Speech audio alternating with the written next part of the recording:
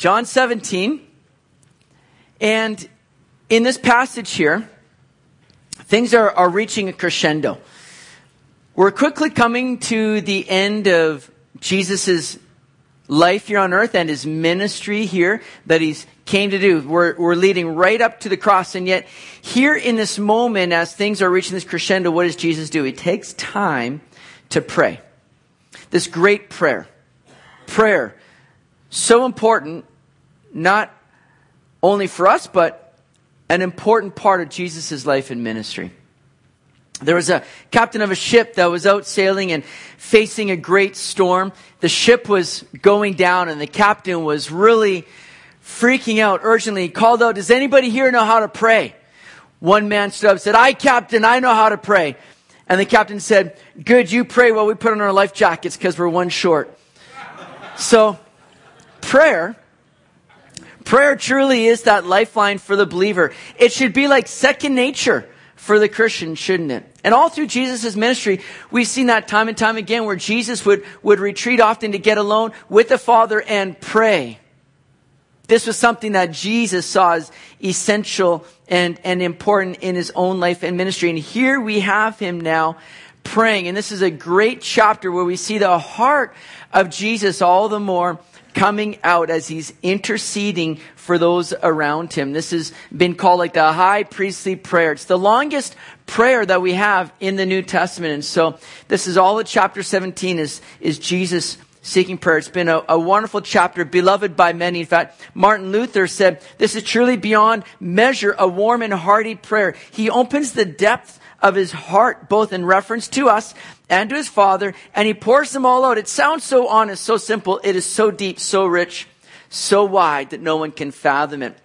Philip, that guy says, "There is no voice which has ever been heard, either in heaven or in earth, more exalted, more holy, more fruitful, more sublime than the prayer offered up by the Son to God himself." So wonderful, sweet prayers. We see the heart of Jesus. And what we're going to see in this chapter here, as we look at this outline, is we're going to see Jesus prays for himself. First of all, he prays for his own ministry. And then he's going to pray for his disciples there in verses 6 to 19. And then from verses 20 to 26, Jesus is going to pray for the church. He's going to pray for you and I. He's going to pray for future believers. And so that's what we see in the breakdown of this chapter here. Look at verse 1 with me. And it says, Jesus spoke these words. He lifted up his eyes to heaven and said, "Father, the hour has come. Glorify your Son, and that your Son also may glorify you, as you have given him authority over all flesh, that he should give eternal life to as many as you have given him." So the idea here is that Jesus spoke these words, meaning the things that he's just been speaking to his disciples. Remember, from chapter 13 all the way now to the end of chapter 16, Jesus has taken this time where he's been sharing with his disciples, pouring into them. It's been called this upper room discourse as they gather together in that Last Supper in the upper room. But then Jesus has continued to unfold his heart and his desire for them, that they would be abiding in him, that they would have the assurance that though Jesus is going, he's not going to leave them as orphans because the Holy Spirit's going to come, and that they may continue to be witnesses and that their joy may be full in him. Jesus has been pouring into them. And so now, after Jesus has spoke these words, he looks up to heaven and he prays. And catch that posture of prayer here by Jesus. Because, prayer sometimes we think has to be this very, holy and reverent act. Like, we've got to be head down at a right, 43-degree angle with our eyes closed, hands folded just such. And we think prayer has to be all about our posture when really, here's Jesus just with his disciples. He looks up to heaven and essentially just showing that source of who we're looking to for help, for guidance, the place that all blessings comes down from. In fact, it tells us in James 1:17, every good gift and perfect gift is from above and comes down from the Father of lights, with whom there is no variation or shadow of turning. Psalm 121, verse 1 and 2, I will lift up my eyes to the hills. From whence comes my help? Well, my help comes from the Lord who made heaven and earth. So Jesus is looking up to heaven. And isn't that a great thing that all the Lord is looking for us to do is just to spend time in dialogue, conversing and communing with him. And then that's something we can do wherever we are and whatever we're doing. right? You're driving in your car, suddenly you have this urge, like, I need to pray. You don't have to pull over and get into that posture, like, okay, how does it go, Lord? Hands rolled. No, you can just be driving and just hopefully eyes open while you're praying, and just be seeking the Lord, right? And if you want to pray with your eyes closed, well, we need to be praying for you then. And, but the idea is that the Lord is just desiring us to be in constant communion with Him. And we can. Because He's not requiring some kind of formula in prayer, but other than just to look to Him. And just to call out to Him. And to speak with Him in just ongoing communion and dialogue with the Lord. What a sweet thing that is to be able to do. And here's Jesus. He's just been out with His disciples. He's pouring. And now He's just like, looking up into heaven, just seeking the Lord now. I'm sure His disciples taking it all in and knowing, oh, there's Jesus, man. I want to take this in because He's such a prayer warrior, this guy. The disciples, remember, in Luke, I think it's in Luke 11, they're like, Jesus, teach us to pray. Not teach us how to pray. What's the way to do it, Lord? Where should we be when we pray? Lord, what's the proper way and posture? No, they say, teach us to pray. Why? Because they saw the value, the importance, the priority in Jesus' life to pray. And having this open, just communion with the Father. And they knew that was important. They desired that. So here's Jesus praying. I think that's so good. But then he says, the Father, the hour has come. The hour has come. And so the Gospel of John has really been making a lot of mention of this throughout the Gospel. This is a theme that we've seen developing. In fact, in chapter 2, verse 4, Jesus says, mine hour has not yet come. In chapter 7, verse 30, His hour was not yet come. Chapter 8, 20, His hour was not yet come. Chapter 12, verse 23, the hour has come that the Son of Man should be glorified. Chapter 13, Jesus knew that His hour was come. And now He says, Father, yeah, the hour has come. It's now. It's happening. So what is this hour that Jesus was preparing for, living for, that everything was centering around as Jesus is operating on this divine timetable towards this hour? What is it? It's the time where Jesus is going to fulfill His earthly mission, which was to go to the cross and die for the sins of the world. Everything that Jesus was doing was leading up to that hour, and nothing was going to prevent it, thwart it, get in the way of it. Everything was operating. Jesus could say, oh, even though people were trying to take Him out, oh no, it's okay. My hour hasn't come yet. They can't do anything because I'm operating on a divine timetable. God's in control. The hour's not yet. Nothing's going to happen. But now He says, now it's time. Now this is the moment where I'm going to go to the cross and fulfill exactly what I've come to do. But even though this was a time of great suffering for Jesus and great agony leading to the cross, it was also a time where He knew He would rise again from the dead 3 days later, to where God would be ultimately and fully glorified through the work of Jesus. See, this hour to Jesus was not something to run from. It was an opportunity for God to be glorified. And God would be glorified through glorifying the Son in this act. Seeing Him die, but then rising up again from the dead. You see, God allowed the Son to go to the cross because it was of what it was ultimately going to accomplish. It was going to accomplish eternal life for all those that would put their faith in Jesus. And the Father and the Son would be glorified in this because that would be the means for people to find life, to be saved, to receive the forgiveness of sins. That's why Jesus came. In fact, Hebrews 12, verse 2 says, looking unto Jesus, the author and the finisher of our faith, who for the joy that was set before Him endured the cross, despising the shame. And He sat down at the right hand of the throne of God. Jesus could look at this with joy, knowing, oh man, there's nothing to joy in the cross, but there's something to joy in what the cross is going to result in, and that is going to be life for many. The glory of God. The glory of the Son. For people to see that this is the way to find life. Also, Jesus would glorify and joy in these things. And Jesus now expands on this eternal life that he's excited about and that is going to be offered to the world. He says in John 17 verse 3, look at that with me here.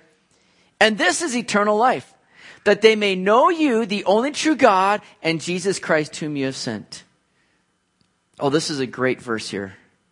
This is a verse that you want to highlight. You want to bring to memory in your heart. And what we're seeing here is that eternal life is wrapped up in knowing God. Knowing God. That's it. Recognizing that he is the only true God, the only one that's able to provide salvation, and that it's found through faith in his son, Jesus Christ. So this idea of knowing God is something that would have been so foreign to many people with any kind of concept of God. Every false religion, every false belief will have an idea that here's a God that you need to appease, you need to attain to this level, but it's all about your works. It's all about by what you do. And there's no peace. There's no idea or there's no concept that there's a God who loves you and actually wants to enter into relationship with you. In fact, there are oftentimes a God, a false God, that is to be feared, that is to be afraid of, and all you're doing is simply trying to appease him and hope that you've done enough to receive any kind of hope for the beyond. There's no assurance. There's no idea of a relationship. But Jesus says, this is eternal life, that they may just know you. And not just know about you, God, but that idea of to know is to know intimately, to know personally. Imagine that God would make himself personally known to his subjects and invite them in to fellowship and relationship. This is what Jesus is saying and what he's praying for. Oh, that they may just know you. Because when they know you and enter into a relationship with you, that's what it is to have eternal life. To come knowing that he's the only true God and that Jesus Christ is the one that you sent to provide this life. This chapter is all about relationship with the Father. God's not putting you through some test of how many good works you can do. He's not interested in your performance to earn your way. He's interested in you. And he's invited you in to know him and to enjoy a relationship with him. That goes beyond any concept of what anybody would ever have apart from Christianity. He wants to enjoy fellowship with you. He wants us to be able to know him personally and intimately and have a relationship with him. That's eternal life. That's the life that he has for us. What a blessing it is. Well, Jesus goes on to say in verse 4, I've glorified you on the earth. I have finished the work which you have given me to do.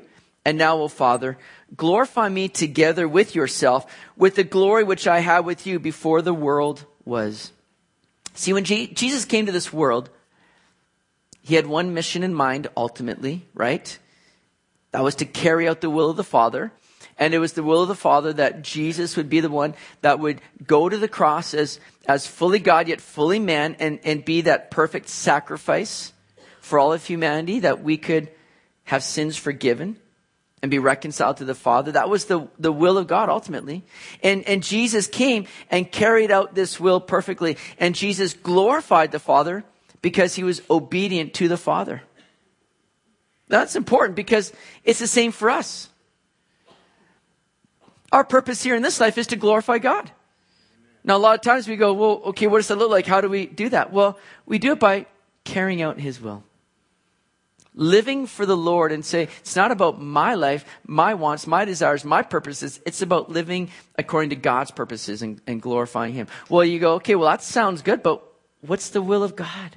And we can wrestle over this. We can really complicate that, I think, oftentimes. But I think the Bible makes it very simple and clear. It tells us in 1 Thessalonians 4:3, for instance, for this is the will of God, your sanctification. That might be a big biblical word to some of you, but that idea of sanctification, we'll see it coming up later on in this chapter 2, is simply to be set apart. What God desires for you is that you live your life set apart unto him, to say, Lord, whatever you want to do in me, with me, do it. Ultimately, what the Lord wants is for us just to live our lives to make him known, to be a witness of him in this world. We think, okay, Lord, do I need to take this job or that job? Do I need to go to this school or that school? Should I live here, live there? Should I buy this house or this shirt or what? And we just get really, I think, troubled over what's the will of God. I've had people just have to pray over what socks they're going to wear in the morning because they just want to make sure they're in the, well, I'm like, oh my goodness. I don't think the Lord is sweating over you picking the right socks in the morning. He just wants you to live for him, to glorify him, to make him known, to be set apart, sanctified. Another thing the Bible says, 1 Thessalonians 5:18, and everything give thanks, for this is the will of God in Christ Jesus for you. Again, that's how we show we're set apart for the Lord. We're just thankful people. In everything, give thanks. It doesn't have to mean for everything, give thanks. You might have a, flat tire that makes you late for work. You're not saying, Lord, thank you for this flat tire. And thank you that you've made me late for work. This is such a blessing. I hope to one day find out how this is a blessing. But Lord, I'm told, no, it doesn't say for everything. It says in everything. I mean, man, it might not be the greatest thing, flat tire late for work, but Lord, I'm alive. You saved me. You give me life and you give me a hope. And I know you'll provide for me. If I get fired because I'm late today, you'll provide for me. I'm just going to give thanks for you, Lord. I mean, that's what it means here. Micah 6:8. He has shown you, O man, what is good and what does the Lord require of you, but to do justly, to love mercy, and to walk humbly with your God. It's just really quite simple. Again, walking humbly with your God speaks of relationship, just living in him, for him. Walking humbly, knowing you need him. And Jesus says, I've glorified you because I've finished the work which you've given me to do. Are you finishing the work the Lord is giving? When is the work finished? When you're with him in heaven. So you keep going, right? You just keep carrying out the work that God has for you, which is ultimately to make him known. So after Jesus prays for himself and for his ministry, that the Lord, God, our Heavenly Father, be glorified, Jesus now prays for his disciples, verses 6 to 19. Prays for his disciples. Look at verse 6. He says, I've manifested your name to the men whom you have given me out of the world. They were yours. You gave them to me, and they have kept your word. So Jesus came to manifest who God is. That word manifest is interesting. It's the Greek word phaneru, which means to see or to really make known, to appear or show. Very interesting. So in other words, Jesus didn't just come to explain and speak out who God is, though he did that. He came to reveal God just by his very life, to show God. Colossians 1:15 says, he is the image of the invisible God. John chapter 1 verse 18, no one has seen God at any time. The only begotten Son who is in the bosom of the Father, he has declared him. So Jesus came to this world and suddenly he's like now this light shining and he's saying, he who's seen me has seen the Father. Jesus came and manifested God, made him known, declared him. He came to picture and personify the Father in every way, showing us exactly what God is like. And Jesus also identifies here how the disciples now have been set apart by God and given to the care of the Son. Jesus says, they've received my word. They received the word of Christ and have kept it. They've taken it in, they've lived it out now. This is what the disciples have done. He goes on to say in verse 7, now they have known that all things which you've given me are from you. For I've given to them the words which you've given me, and they have received them, and have known surely that I came forth from you, and have believed that you sent me. So what's the all things Jesus speaks of here? They've known that all things which you've given me. What are the all things? Well, it's what Jesus says next. He says, I've given them the words that you've given me. Everything that I've communicated has been from you, God. I've given them, I've not held anything back. Remember Jesus said that? I've revealed all things to you. It didn't happen right away. No, over time. As they began to grow and mature, the Lord began to share more things, and he's not held anything back from his disciples. He's revealed all these things that the Father has given him. And they have taken it in and received it. That's what he said there in verse 6. They've kept your word. They've grabbed a hold of it. They received it in, right? And now they surely know that I came forth from you, and they have, in verse 8, they have believed now that you sent me. Right? Now, too often times today, people are looking for proof before they believe, aren't they? They're like, show me and I'll believe. But it's not the way that God works in his economy. God says, believe and then you'll see. It's not the way we work oftentimes, but God says, put your faith in me, believe and you'll see. And it's true. How many of us have been those that at first were, okay, I'm going to put my faith in you, Lord. We're going to trust you. And suddenly, as you do, you begin to see just the wonders, the beauty, the glories of God. And suddenly these things begin to make sense. And all of a sudden say, oh my goodness, now I see. This is amazing. You're so good, God. The Lord wants us to take those steps of faith. believe him. And when we step out in faith and we believe as the disciples did or took in his words, then they begin to see, then they begin to understand and see even more clearly. Jesus says in verse 9, I pray for them. I do not pray for the world, but for those whom you've given me, for they are yours. And all mine are yours, and yours are mine, and I'm glorified in them. Oh, Jesus says, I pray for them. You see, when you begin to have a heart for other people, and you begin to pray for people, no matter how flaky they are, no matter how weird, weak, or bothersome they might be for you or to you, pray for them. Because as you pray for them, you begin to develop God's heart for them. You begin to see them through the Lord's eyes. I think this is why Jesus had to retreat away and pray so often. He's like, Lord, help me with these guys. Give me your heart for these people, man. Is there maybe another 12 we can work with? No, he kept the 12. He's like, Lord, I pray for them. I pray for them. And how important we need to do that. That's why Jesus says, man, don't hate your enemies. Love them. Pray for them. Pray for those who persecute you. We need to take them to the Lord in prayer. Even those ones that bother you and irk you, pray for them, because as you do, you begin to see them through the Lord's eyes. You begin to see them through God's love, and you begin to develop that love for them. And that's going to be very important, as we'll see as we move through this chapter here. Now, you might think that it's a little bit unfair that Jesus does not pray for the world, as he says there. But understand, Jesus died for the world. And then he sent his Holy Spirit into the world, as we saw in John 16, to convict the world of sin, of righteousness, and of judgment. So Jesus has already done a lot for the world to provide salvation for them. However, here's the deal. The disciples belong to God presently because of their faith in Jesus. And so Jesus now prays for this ongoing protection and preservation of his disciples. It's a role that Jesus continues to have today at the right hand of the Father. Hebrews 7:25 says that Jesus lives to make intercession for us. For us who believe in him. Jesus is at work praying, bringing us to the Father in protection and preservation. Notice what Jesus says here in verse 11. Now I'm no longer in the world, but these are in the world, and I come to you. Holy Father, keep through your name those whom you've given me, that they may be one as we are. While I was with them in the world, I kept them in your name. Those whom you gave me, I have kept, and none of them is lost except the son of perdition, speaking of Judas Iscariot, that the scriptures might be fulfilled. Verse 13. But now I come to you, and these things I speak in the world, that they may have my joy fulfilled in themselves. I've given them your word, and the world has hated them because they are not of the world, just as I am not of the world. I do not pray that you should take them out of the world, but that you should keep them from the evil one. Verse 16. They are not of the world, just as I am not of the world. So Jesus, knowing now that he's going to go to the Father, he prays for his disciples in a few very specific ways in this passage that we just looked at here. First of all, he prays for their unity, verse 11. That's going to happen repeatedly in this chapter. We'll break this down a little bit more as we move along. But secondly, he prays for their joy to be full, verse 13.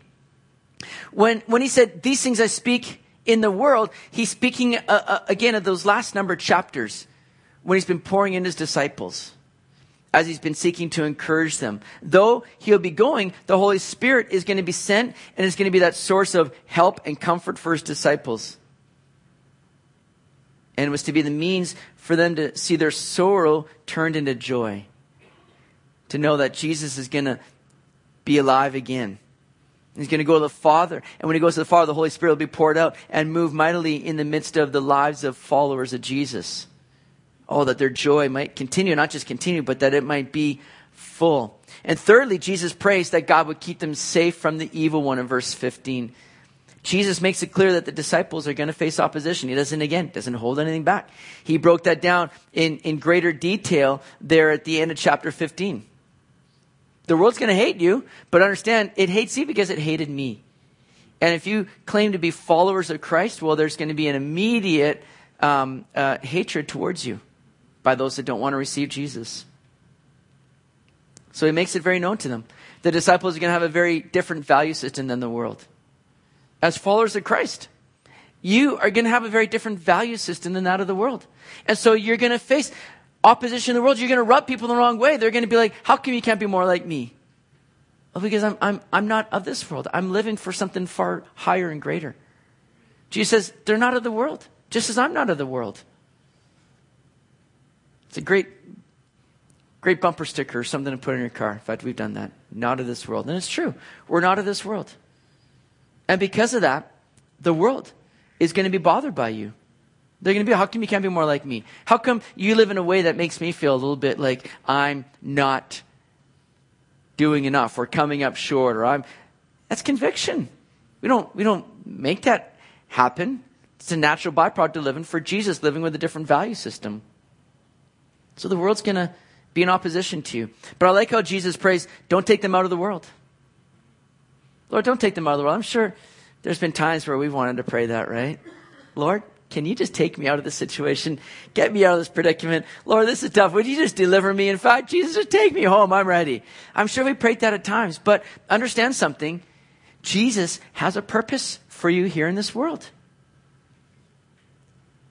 Jesus doesn't pray for us to be removed, but rather that we be protected from the evil one. Because God is wanting to use us and work through us here in this world to be salt and light. We're to continue on the work of Jesus by making him known. So even if you're going through a trial or you're going through a difficulty, you don't have to grumble and think, Lord, why am I going through this? You can look at that situation and say, Lord, would you use this here now to be glorified in my life through this? Because that's ultimately what we're living for, is the glory of God, right? That's ultimately our purpose. But sometimes God's glory is more greatly seen by how we handle adversity and trials and difficulties. Because the world can look on and go, wait a second. How do you have such peace through this? How do you have such joy in the midst of these difficulties? How are you continuing on? And we get to say, man, that's just through the grace of God. That's through God who strengthens me daily. And we get to share, these things don't bother me because this life is temporal. This is not what I'm living for. And I've got greater life coming through Jesus. These things don't have to hold me back from that. We get to show people what God is doing in us and with us through the difficulties to where he gets all the more glory. So understand, the Lord doesn't say, oh, deliver them out of this world. No, preserve them, keep them. Keep them safe from the evil one so that, again, their witness may continue on strong. And as our witness continues on strong, we're fulfilling the work that God has for us and glorifying him, fulfilling our purpose, which brings all the more joy for us, carrying out the work of God. Jesus says in verse 17, sanctify them by your truth. Your word is truth. As you sent me into the world, I also sent them into the world. And for their sakes, I sanctify myself, that they also may be sanctified by the truth. So Jesus prays that they'd be sanctified by truth. And the truth comes by the word of God, right? So again, to be sanctified means to be set apart. As we saw, this is the will of God, 1 Thessalonians 4. This is the will of God, your sanctification. So Jesus says, I pray that they may be sanctified and sanctify them by your truth. It's to be set apart. To be set apart to live out this truth. It's like fine china that has a very specific purpose, right? And we had fine china given to us at our wedding, and it's something that's set aside for specific purpose. We haven't reached many of those purposes yet. I don't know if we still have it because I haven't seen it in a long time. But one day, maybe we'll have you over and serve you with china if we still have it. But it's set aside for a specific purpose. It's sanctified. And so the Lord says, you are set aside for a specific purpose and role. And again, that is to glorify God, to live for the glory of God. We're not set aside in the wings just waiting. No, we're to be fulfilling that purpose. Everything that we do, it's for the glory of God. Now notice, we're not set apart from this world. We've been sent into this world, it says. We're on mission here. Again, like I said, Matthew 5, verse 13 to 16 says that you are the salt of this earth. You are the light of the world. Jesus doesn't say, oh, I hope one day you will be. Oh, I'll pray that you'll get there. No, he says you are. Right now, you're to be the light of the world. You're to be salt of the earth. Salt just, again, preserves the things of God, that work in that presence of the Lord. Light is making him known. So we're to be salt and light. In other words, just shake and shine, church. Shake and shine. That's your motto today, okay? You go out of here, you just go, Lord, help me to shake and shine for you, because that's what we're called to do, right? That's our role. That's our function here. Jesus himself says that he was sanctified. Verse 19, for their sakes, I sanctify myself. Jesus himself is set apart for these very things, to make God known, to carry out the will of God. And now we're to be set apart as well. And we do so through immersion in the Word. Sanctify them by your truth. You see, the more that we're in the Word of God, the less that the world is going to be in us and have an impact on us. The more that we get the Word of God in us, the less that the world is going to have any kind of influence in our lives. And that's what we truly desire, isn't it? More of you, God. Let me get the Word in me. Let me be sanctified by your Word so that I may have a greater impact in the world. Now, a lot of Christians see the world as just an evil place. And it is. Let's face it. I mean, it's kind of brutal out there. But a lot of Christians look at the world and go, oh man, okay, well, I don't want anything to do with the world. It's just so awful. It's so evil. And so they oftentimes now go to the extreme of saying, well, I just can't have any participation in the world at all. And you see, they totally miss, in doing so, they totally miss Jesus' heart in this prayer. It doesn't say, take them out of the world. No, they've been sent into the world. You're not of the world, but you're to be making a difference in the world. So there's three responses or three kinds of approaches that Christians often take when it comes to the world and dealing with the difficulty being in the world but not of it. First of all, they take the role of isolation. They see the gospel as something that needs to be protected rather than shared. So they isolate themselves from the world. And in so doing, isolate the potential impact and witness that they should be leaving in the world. Talk to some Christians, they're just like, man, I just need to get away from it. I just need to get off the grid. I'm going to go build a shack up on a mountain and eat flowers all the day long. You know, it's like, I just got to get away. I don't want to have anything to do with the world. It's so awful. I go, man, you're missing it. You're missing what you've been sent to this world to do. So they isolate. It's not good. Another way that people react is through inoculation. Some might think that they're immune from the vices of the world. They seek to live the world or live like the world, thinking that it's the greatest way to be a witness to the world. And so they inject themselves with a little bit of the world, a little bit of the Word, and they try to balance these two. But what happens is that they oftentimes compromise the truth and corrupt their witness. For some Christians, they have too much of Jesus to be happy in the world and too much of the world in them to be happy in Jesus. It's not helpful.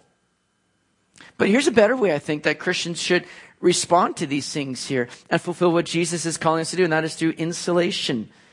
This is where we see a daily focus on the gospel and the Word, and it's what keeps us from temptation and sin and what brings an example of Christ's life. Insulation means working diligently to balance faithfulness to the truth and faithfulness to our mission. We recognize Christians should live differently from non-Christians, but not by removing ourselves from the world of non-Christians. We live differently in the midst of an unbelieving world, and the difference is seen in the unmistakable fruit of Jesus Christ in our lives. So pray, Lord, would you just wrap me up in you and in your truth, that I might go into the world and not be affected by the world, but rather make an impact to the world. That's what our heart should be and our desire in these things. Understand this, my friends. We have a great mission here. I'm so happy that we get to gather and we get to encourage one another. We get to remind ourselves of these truths. But listen, I care more about what goes on the next 6 days of your life. This is something here that we do to encourage, to equip. But I pray that you're going out in the world and you're living out mission and you're impacting the world with your faith in Jesus Christ. Because that's what it's all about, church. That's what we're to be. Church is not what we do here on Sundays. We do here what we do on Sundays to get us ready to live as a church in the world the rest of those days of the week. That's what we're called to do. So live it out. Shake and shine, church, okay? Let that be stapled on your forehead this week. Shake and shine. or imprinted on your heart. That might sound a little better. Okay. So lastly here now, running out of time, but Jesus now, after praying for himself, praying for his own ministry, after praying for his disciples specifically, now Jesus prays for the church. Look at verse 20. I do not pray for these alone, but also for those who will believe in me through their word, that they all may be one as you, Father, are in me and I in you, that they also may be one in us, that the world may believe that you sent me. So after praying for himself and his ministry and his disciples, he prays for future believers. That's us. Think about this. In this great high priestly prayer of John 17, Jesus has you and me on his mind and in his heart. And he's praying for all those that are going to come to faith. And how do they come to faith? Well, look at what Jesus says there. He says they come to faith through their word. The end of verse 20. Through the word. Through whose word? Through the disciples who he's just been praying for. It's through the disciples' testimony and witness of Jesus Christ that many are going to come to know Jesus. And that's why he's sending us out in the world. So we, in turn, might also share our faith with people. That they might come to know him. That they might be a part of this prayer now for the future church. We have a role to play. Now, you don't have to have your degree in theology. You don't have to have 100 scriptures memorized in your heart to go out and be a witness. You just need to tell people what Jesus has done for you. You just need to pass on your faith story. Let people know what Jesus has done, how he's forgiven you of sin, how he's given you life, he's given you a future and hope. That's all you need to share with people. You might think, how do I witness? What am I going to say? How do I explain that? You just say, hey man, have you heard about Jesus? Because Jesus has radically changed my life. He's made me whole. He's given me just joy in him, purpose, life eternal. Do you know that today? We just get to pass it on. That's what we're called to do.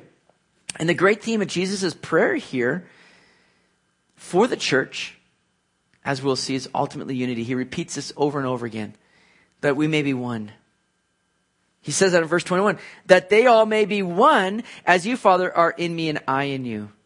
See, not only is the world going to hear the good news by our testimony, but God desires that we live out this good news through our unity and love for one another. It's this unity among believers that is going to reveal the work of God in sending his son. John 13:35, Jesus says, by this all will know that you're my disciples if you have love one for another. That's how people are going to know. Do you know the world is going to, when they see the church operating in unity, the world is going to take note and go, what's going on there? What's happening with that?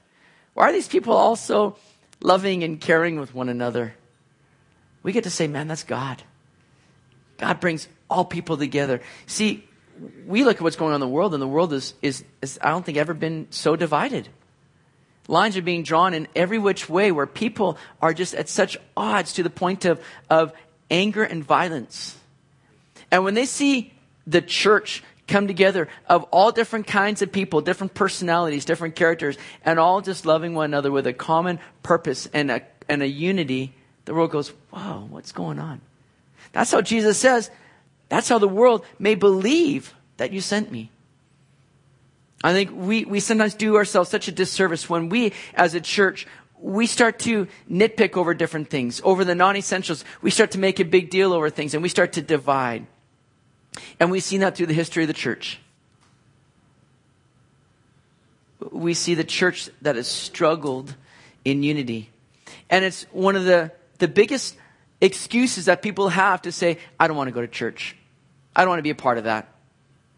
Man, they just devour their own. So judgmental. And we can be that way sometimes, can't we? We can be so critical of things. We can just like, oh man, did you see what Brother Tom was wearing today? Or did you hear what this person said? Oh my goodness, I can't believe they did that. And we can just rail on one another. We can just get so critical and devour our own. You know, some of the big news that's gone on in pop culture the last couple of weeks is this, Kanye West album, right? Jesus is King. He's come out with this new album, Jesus is King. How many people have heard Kanye West's new album? All right. How many people have heard of Kanye West before? Okay, just making sure I know the audience here. Okay. Kanye West, who's had, a big influence in pop culture as a rapper and recording artist. Well, he's come out now as a Christian. He's put together this album, Jesus is King, and it's awesome. I love it. But there's a lot of Christians that have been very critical. This is just probably another publicity stunt. Oh, Kanye West, what's he doing now? I don't believe this. I don't buy that. And we see the church just ready to pick a person apart instead of celebrating this idea that, oh my goodness, we might have somebody here that's been a huge influence in culture who's not professing faith in Jesus. Oh man, I got to pray for this guy. I want to get behind this guy. I'm excited about that. And we need to pray for him. And yet that's not the way that it's often gone. And shame on you if you've been one of those that have just had an instant heart of being critical or judgmental. Instead of going, Lord, I don't know where he's at, but I pray, get a hold of him and use him for your glory, God. Because this is so cool.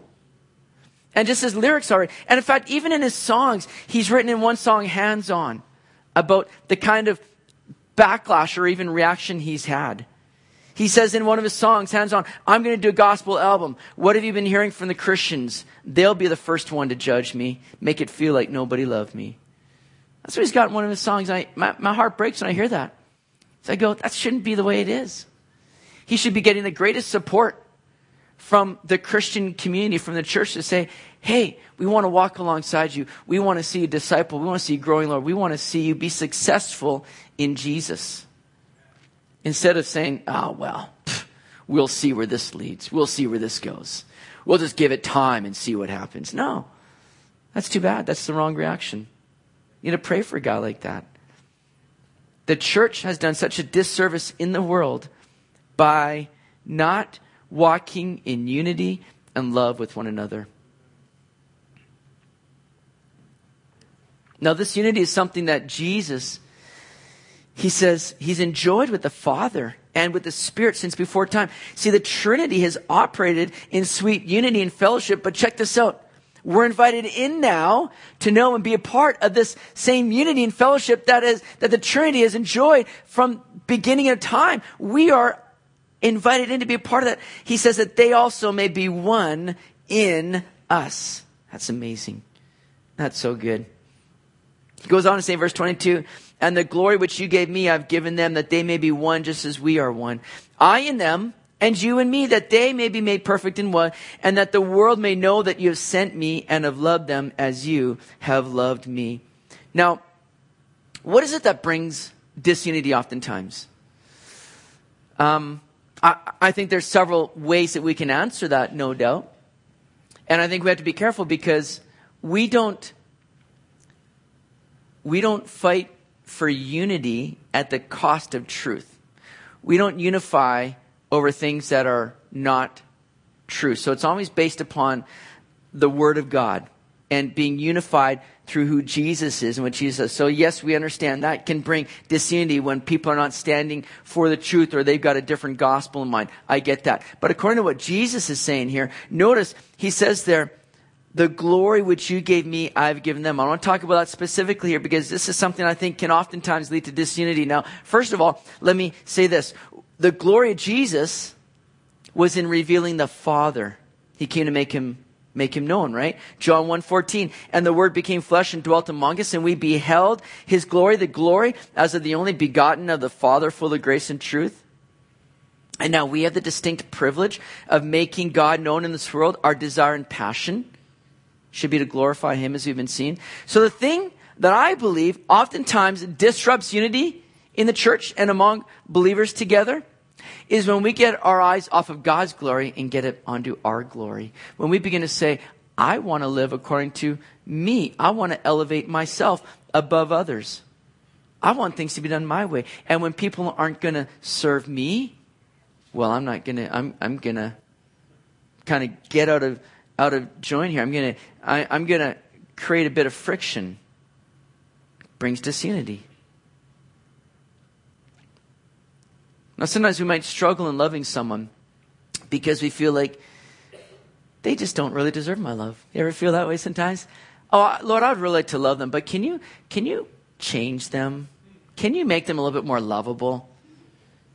Can you do a work in them so that I can just come and do what I'm supposed to do in love? Sometimes we think that way, right? And we look at one another and we go, well, they don't really deserve my love. Because we think we're better. And again, we're judging. But notice what we read in that passage. God loves that person the same way that he has loved Jesus. Look at verse 23 again. At the end of verse 23. And that the world may know that you have sent me and have loved them as you have loved me. Do you see that? God loves those followers of Jesus the same way that he loves Jesus. That's pretty huge. See, God no longer looks at us as we are. He sees us in his Son. Jesus says as much there at the beginning of verse 23, I in them. So God now looks at us as we are in Christ. And how we need to look at other believers as they are now, which is in Christ. See, when you dismiss them, you're dismissing Christ. Oh yeah, they may have flaws, they may have shortcomings, but aren't you glad that Jesus has overlooked those in your own life? Aren't you thankful for that? What right do I have to say, oh Lord, look at their flaws, look at their outcome, look at all their shortcomings. Look at what, Lord, so yeah, change them so that I can love them. God says, hold on, I love them. And I love them because they're in Christ and Christ is in them. How we need to look at one another through that lens. The lens that God has for them. Through his love. Through his grace. And when we do, that's how we're going to begin to walk in unity one with another. Where we're not seeking to glorify ourselves, but glorify God. Jesus says, verse 24, Father, I desire that they also, whom you gave me, may be with me where I am, that they may behold my glory, which you have given me, for you loved me before the foundation of the world. Jesus knew that life with him was only going to get better and better. In his prayer, he shows his desire for his followers to be with him where he will be. That they may be with me where I am. Jesus knew he's about to ascend to the Father. He says, God, I pray. Oh, I can't wait for them to be with me. Jesus knows that this is going to be the ultimate taste of glory divine when we're united with Christ for all of eternity. Remember, we see things dimly right now. We certainly enjoy a unique and blessed relationship with Jesus now, but it's only a shadow of what is to come. 1 John 3:2 says, Beloved, now we are children of God, and it has not yet been revealed what we shall be, but we know that when he is revealed, we shall be like him, for we shall see him as he is. What a day that's going to be. Right now, we only see in part. We only see a fading view of this glory, but one day we're going to see him as he is, where we'll behold glory divine. See, as good as the abundant life that Jesus gives us presently is, and it is, I'd want it no other way. I know that this is just a taste of what is to come. And it keeps us moving forward, continuing on, knowing that it's just going to get better and better with Jesus until we're with him in all of eternity. Lastly, verse 25 and 26, O righteous Father, the world has not known you, but I've known you. And these have known that you sent me. And I've declared to them your name, and will declare it, that the love with which you loved me may be in them, and I in them. It's pretty amazing that the world continued to walk in ignorance, in rejecting Jesus. Many who saw and heard Jesus, this perfect man in perfect love, it's amazing that they would just tune him out, push him aside. It's so sad. But many did accept Jesus. And then they had the blessing of knowing and seeing God in a greater way. Because he who has seen Jesus has seen the Father. And those who have seen Jesus have seen and experienced the great love of God, Jesus says there.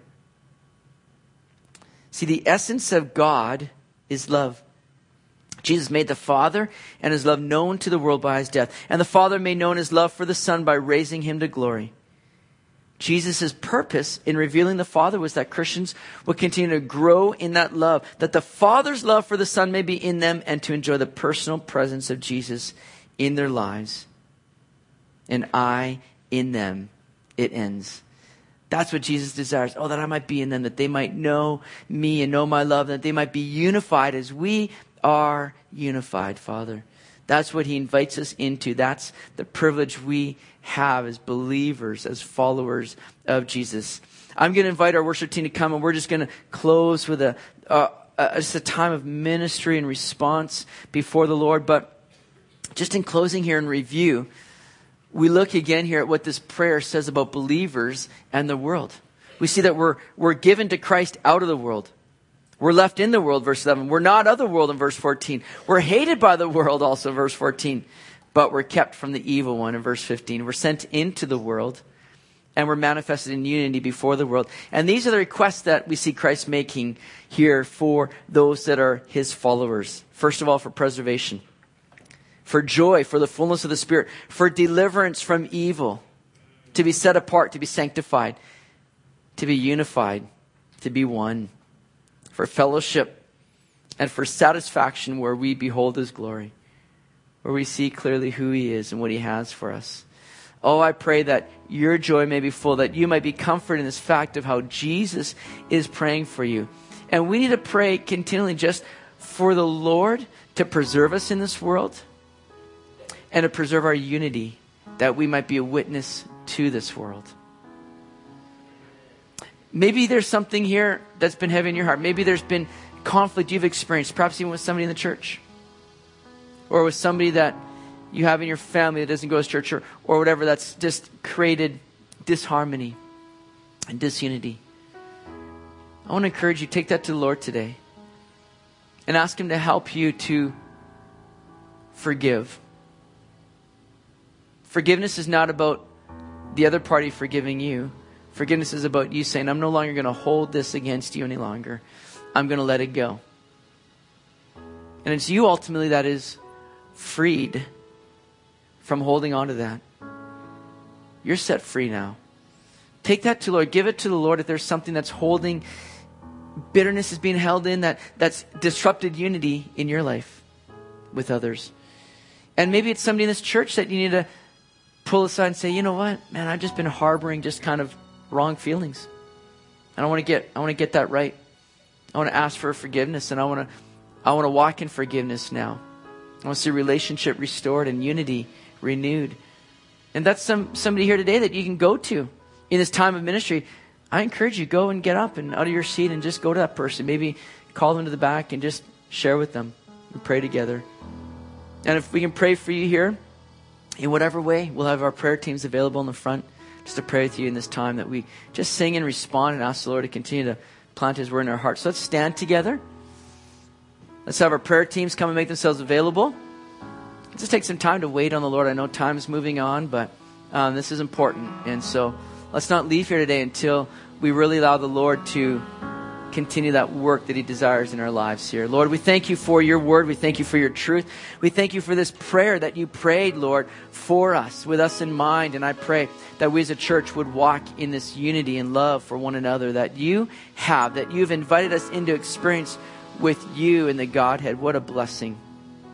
Lord, do your work. If there's things that have disrupted unity in our midst and in this church, God, we pray, bring it to an end here today.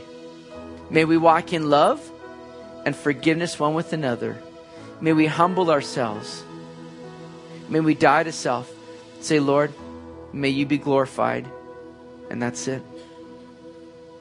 So lead us on now, we pray in your name, Jesus. Amen.